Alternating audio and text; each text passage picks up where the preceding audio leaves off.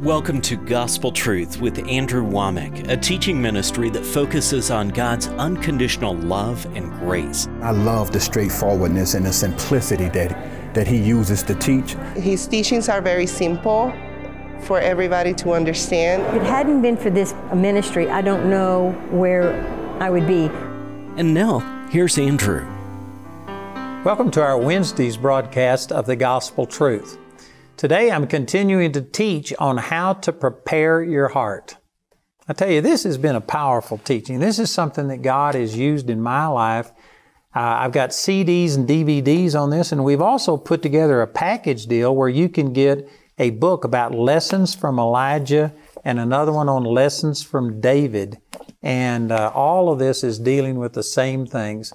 And basically, I've been using a scripture as the foundation of this teaching from 2 Chronicles chapter 12, verse 14, where it says, He, speaking of King Rehoboam, did evil because he prepared not his heart to seek the Lord. The reason he did evil, the reason any of us do evil, is because we haven't prepared our heart to seek the Lord. Prepare means that you do it in advance. Most people wait, they do their own thing, they go by their own wisdom and wait until they're in trouble, and then when they're in trouble, they go to God and ask God to fix it. But when you prepare your heart, you're dealing with things in advance. And you can literally reach a place to where your heart is so fixed on God that you cannot go contrary to it. That's what happened to David in 1 Samuel chapter 24 when his soldiers that were with him told him that he should get up and kill Saul. Saul had come into a cave where he was, and they wanted him to kill him. And it would have been justified by all of the things around him. And yet his heart was fixed, is what he said in Psalms chapter 57, verse 7. His heart was fixed, and he just couldn't do it. He had already predetermined that he was not going to be the one who killed Saul. Either Saul's time to die in battle would come or his time to die would come, but David wasn't going to do it. Anyway, I'm not going to go back and reteach all of this, but this is really good stuff that I've been talking about. And then in 1 Chronicles chapter 29, I used this verse yesterday. David prayed a prayer and he said, O Lord God of Abraham, Isaac, and of Israel, our fathers, keep this forever in the imagination of the thoughts of the heart of thy people and prepare their heart unto thee. So I've been talking about how to prepare your heart. We've talked about humbling yourself, being God-dependent, all kinds of things. This says that your imagination is part of this process. You have to use your imagination to prepare your heart. And anyway, I'm going to explain that a lot more. Let me give the context of this verse right here. And I'm not going to take time to do this, but if you turned over to, I believe it's the 22nd chapter of 1 Chronicles, David called all of the people together and he prepared all of this material to build the temple. David wanted to build the temple, but the Lord told him that because he had been a man of war and he had shed so much blood that God didn't want him to build the temple, he was going to let his son Solomon do that. But even though David was told he couldn't build the temple, he went ahead and prepared for it.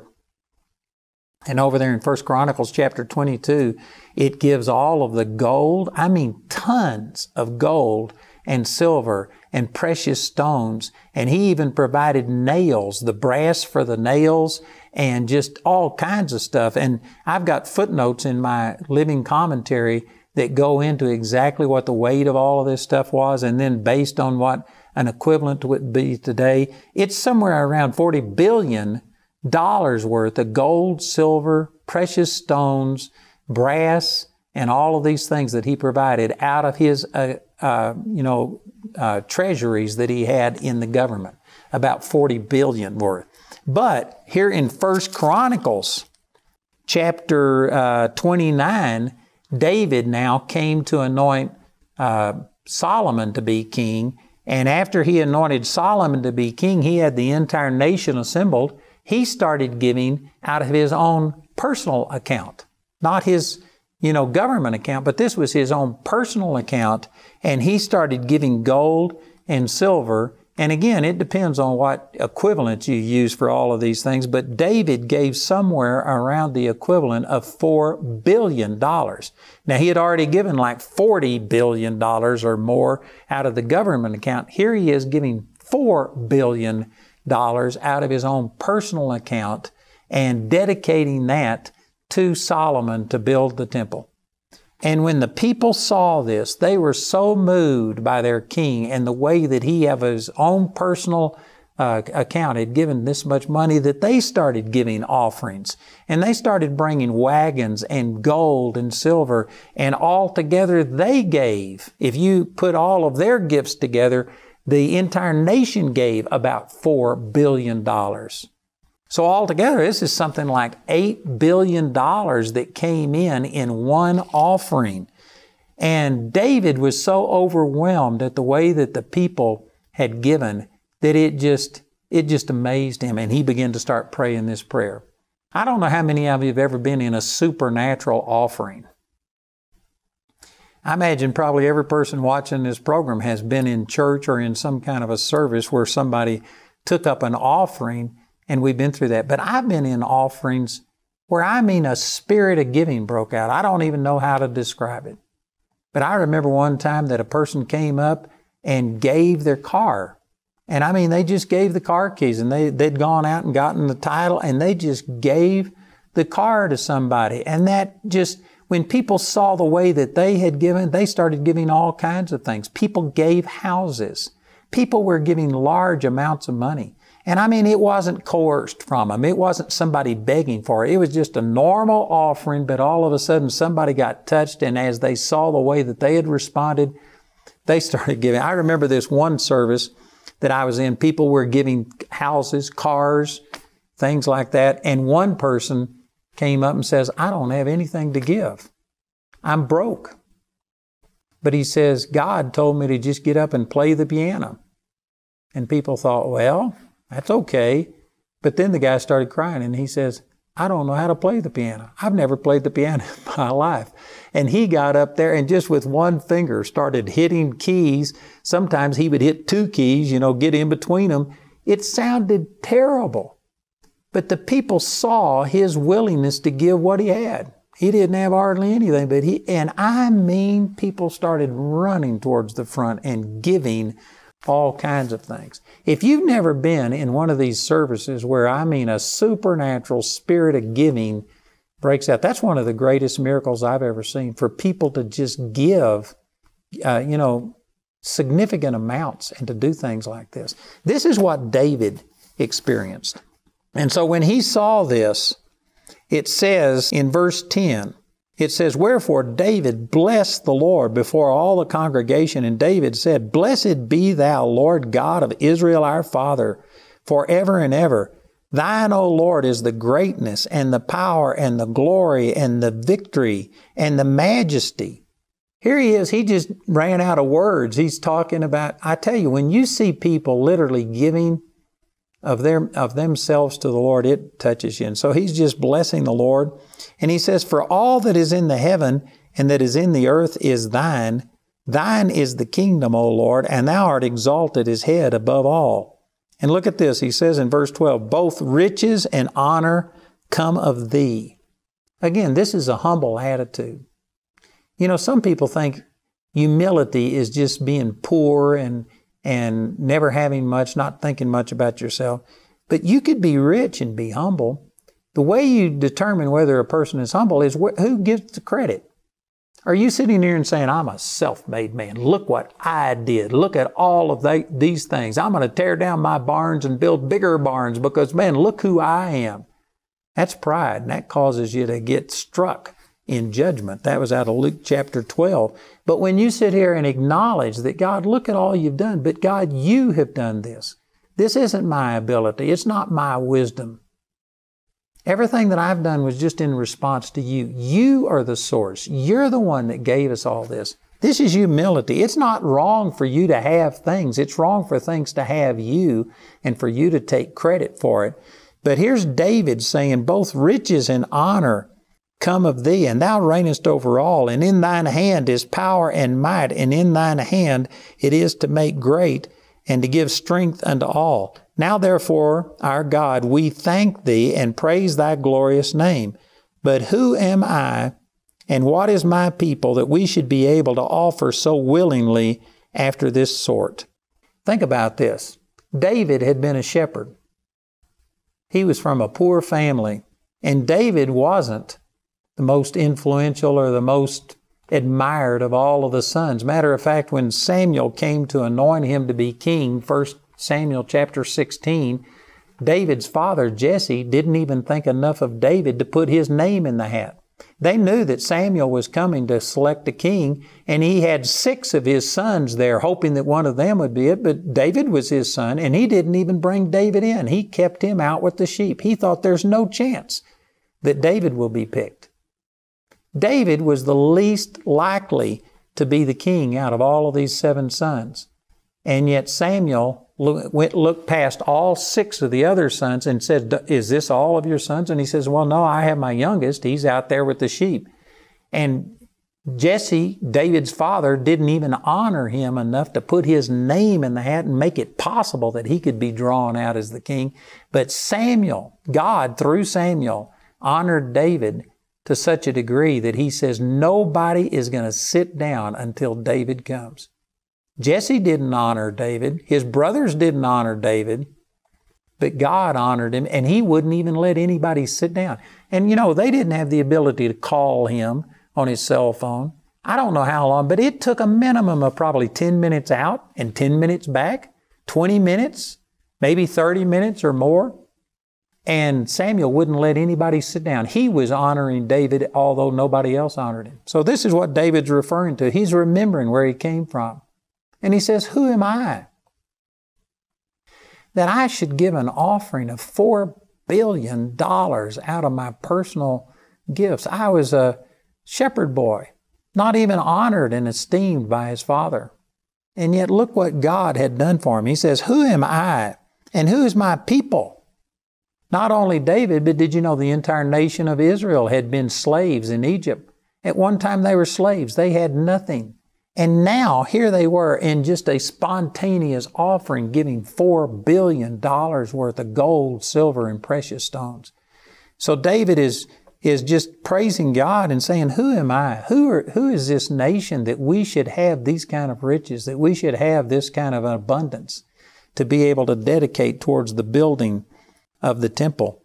And then he says, after this sort, for all things come of thee, and of thine own have we given thee.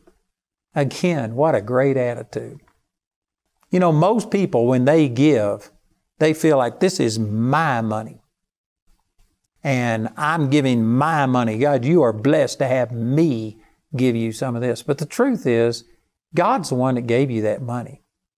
Now, you may have gone and worked. You may have worked 40 hours or 60 hours in a week, but when you get your paycheck, you think, I earned this. This is my money. This is my sweat. This is my toil. But the truth is, God's the one that gave you your abilities, your talents, your health. God's the one that caused you to be born in this nation. God's the one who gave you your opportunities. You may not recognize it as such. Yes, you have to work, but it's God who has given you anything that you have. And if you were to look at it that way, if you were to see yourself as a steward of what God has given you, you would be much more generous. I heard a man one time as he was taking up an offering, he says, I want everybody to stand up.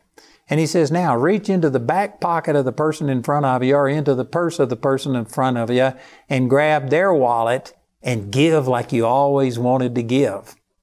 And the point that he was making is that if you don't think it's your money, if you were to take my wallet, if you were to take my money, you would be much more generous giving my money than you would your money. But when the moment you see this as this is mine, you become possessive of it. You need to quit seeing everything as yours. You need to see yourself as just a steward over what God has given you. And this is what David is expressing here. He says, for all of these things come of thee, and of thine own have we given thee. He recognized God was the one who had blessed this nation. God is the one who had blessed their crops. God is the one who caused their animals to multiply. God was the source of everything that they had. Is that the way you see yourself?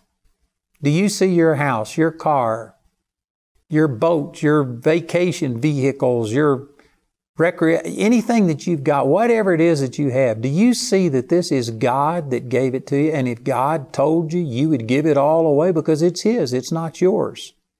Or do you possess it?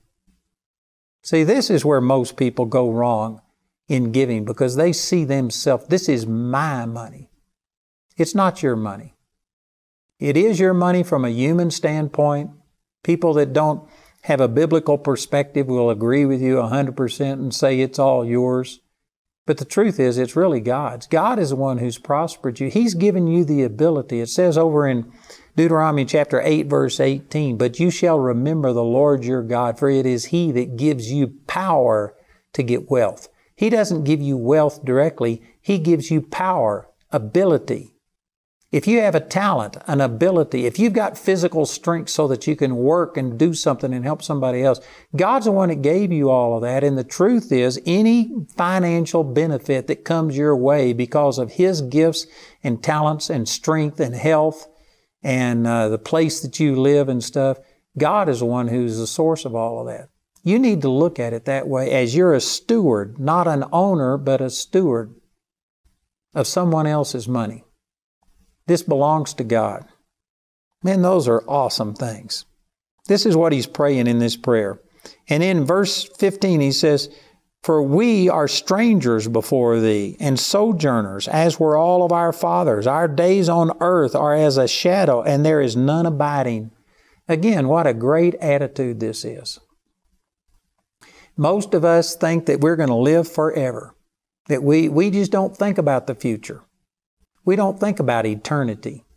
We just get focused on this life. But the truth is, you are going to spend much more time in eternity than you spend here on this earth. And you need to be thinking about that. You need to see yourself, as David is saying right here, that we are sojourners and we're strangers. You know, over in Hebrews chapter 11, it says the same thing about Abraham. He saw himself as, just passing through. He was seeking a city whose foundation was God. He was talking about the heavenly Jerusalem. He was looking at the future. And Abraham was willing to leave his country and everything he had and go out expecting God to give him something in eternity. You need to be eternity minded, and this is what he's saying. Again, verse 15 says, "For we are strangers before thee and sojourners, as were all of our fathers. Our days on earth are as a shadow, and there is none abiding. O Lord our God, all this store that we have prepared to build thee a house for thine holy name cometh of thine hand, and it is all thine own." Everything that they're given, God gave to them first, and they're just returning a portion of it back to them. In verse 17, "I know also, my God, that thou triest the heart, and hast pleasure in uprightness. As for me, in the uprightness of my heart, I have willingly offered all these things, and now I have seen with joy thy people which are present here to offer willingly unto thee." And then he comes to verse 18. This is the verse that I started with on yesterday's program. Verse 18, "O Lord God of Abraham, Isaac, and of Israel, our fathers, keep this forever in the imagination of the thoughts of thine heart, and prepare their heart unto thee." So this is talking about our hearts being prepared, which is what this whole teaching is about, is how to prepare your heart, and it brings imagination into it. And specifically right here, what he's doing is saying, God, help our people to remember this. Don't ever let them forget what happened right here. This spontaneous offering, in that people gave billions of dollars worth of gold, silver, precious stones, brass, and all of these other things, linen and stuff. Help them to always remember this. Don't ever let us forget it. And the way you remember is through your imagination. You know, if I was to ask you what the home was like that you grew up in.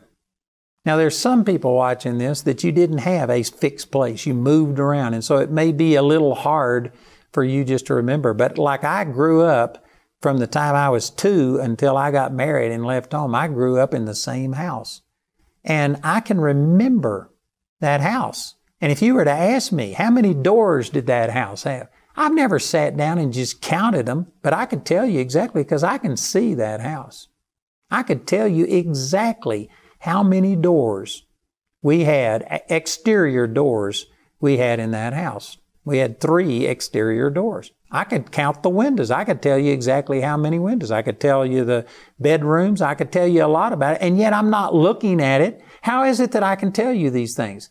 Because I've got a picture of it, an image of it on the inside. This is how you remember things. If you go park your car someplace, you go into a shopping mall, and then you come out, did you know that you remember where you parked that car because you can see it?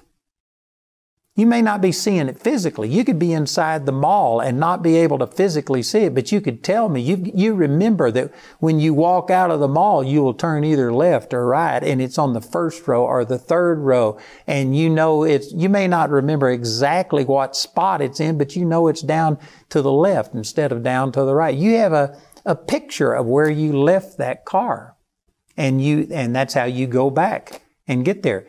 You know, if you wanted to drive home, you have to know, you have to be able to see that. You have a picture of it in your mind. And you couldn't get home if you didn't have a picture of it. This is what happens to people with Alzheimer's, and they can't remember, and they can't remember where they are. They can't remember where they were going. They can't remember how to get back home. Your imagination is how you remember. That's what he's saying. Lord, keep this forever in the imagination of the thoughts of their heart. He's saying, help them to remember. Burn this image of this supernatural offering into the hearts and into the imaginations of your people. Don't ever let them forget it.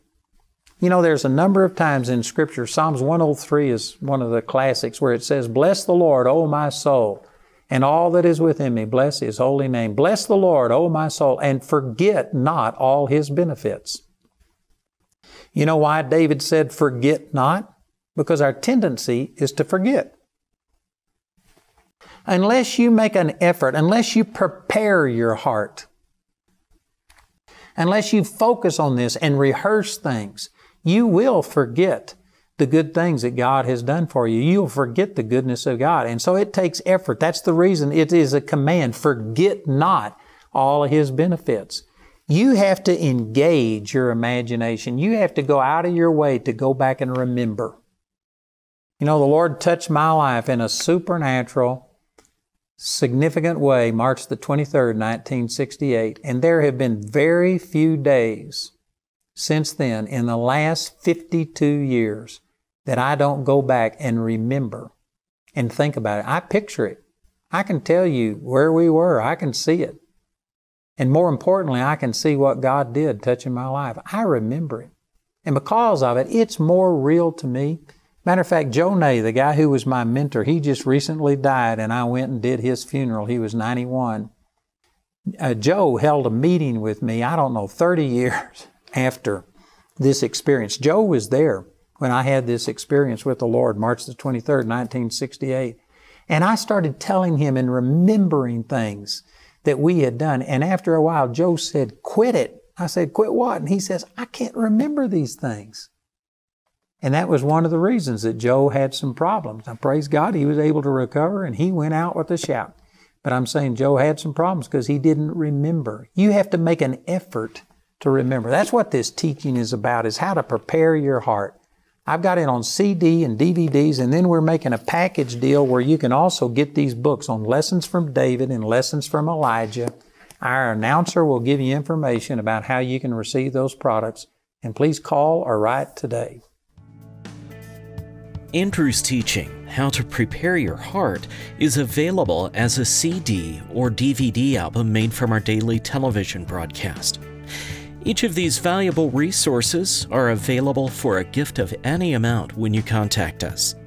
This entire series is also available for audio download absolutely free from our website.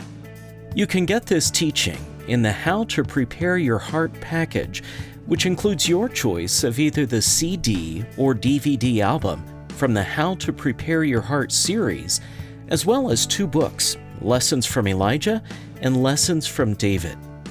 This package has a catalog value of $50, but today you can receive these valuable resources for just $35. Go to awmi.net to see all the ways you can get these teachings. You can become a Grace Partner or order resources through our website at awmi.net. While there, you can discover more product details and download additional free resources. Or you can call our helpline at 719-635-1111. Ready to get more out of God's Word than ever before? We gladly announce the Andrew Wommack Living Commentary. This continuously updated living commentary is now available exclusively as a download for both Mac and Windows at awmi.net. God's Word will paint a picture on the inside of you of who you are and what you have. The message, I know how it's transformed my life, and I just want to participate. It seemed like all roads led back to Andrew Wommack and Charis Bible College. But I just believe that God's raising up, and He's raised up Andrew to stir the hearts of people. Being in the atmosphere of faith that we're in is just life-changing. Andrew's ministry has a way of changing lives in ways that people never imagined.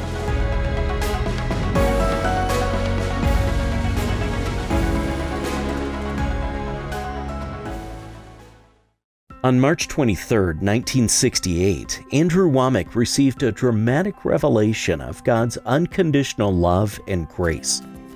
Since then, Andrew has shared this nearly too good to be true news with millions of listeners worldwide. With his daily television show reaching 4.4 billion people worldwide, Andrew's message is changing more lives than ever before.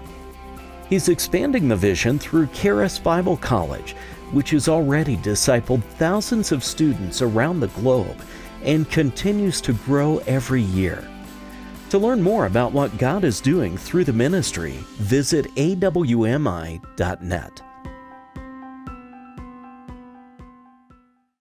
I want to let you know that our phone center has expanded our hours to where it's 24 hours a day, Monday through Friday. And we receive about 40,000 calls a month. The majority of those are prayer calls. We are seeing awesome things happen. We've seen people raised from the dead by relatives that called in and asked us to pray with them. We've seen miracles of healing. We are seeing God touch people's hearts, change people's hearts. And you know, the devil doesn't just fight you during the work hours. It's 24 hours a day. So we're open 24 hours a day, 5 days a week, 719-635-1111. The information will be on your screen. But I encourage you to call and take advantage of not only the products that we're offering, but we have some of the best prayer ministers on the planet. And now it's 24 hours a day, 5 days a week.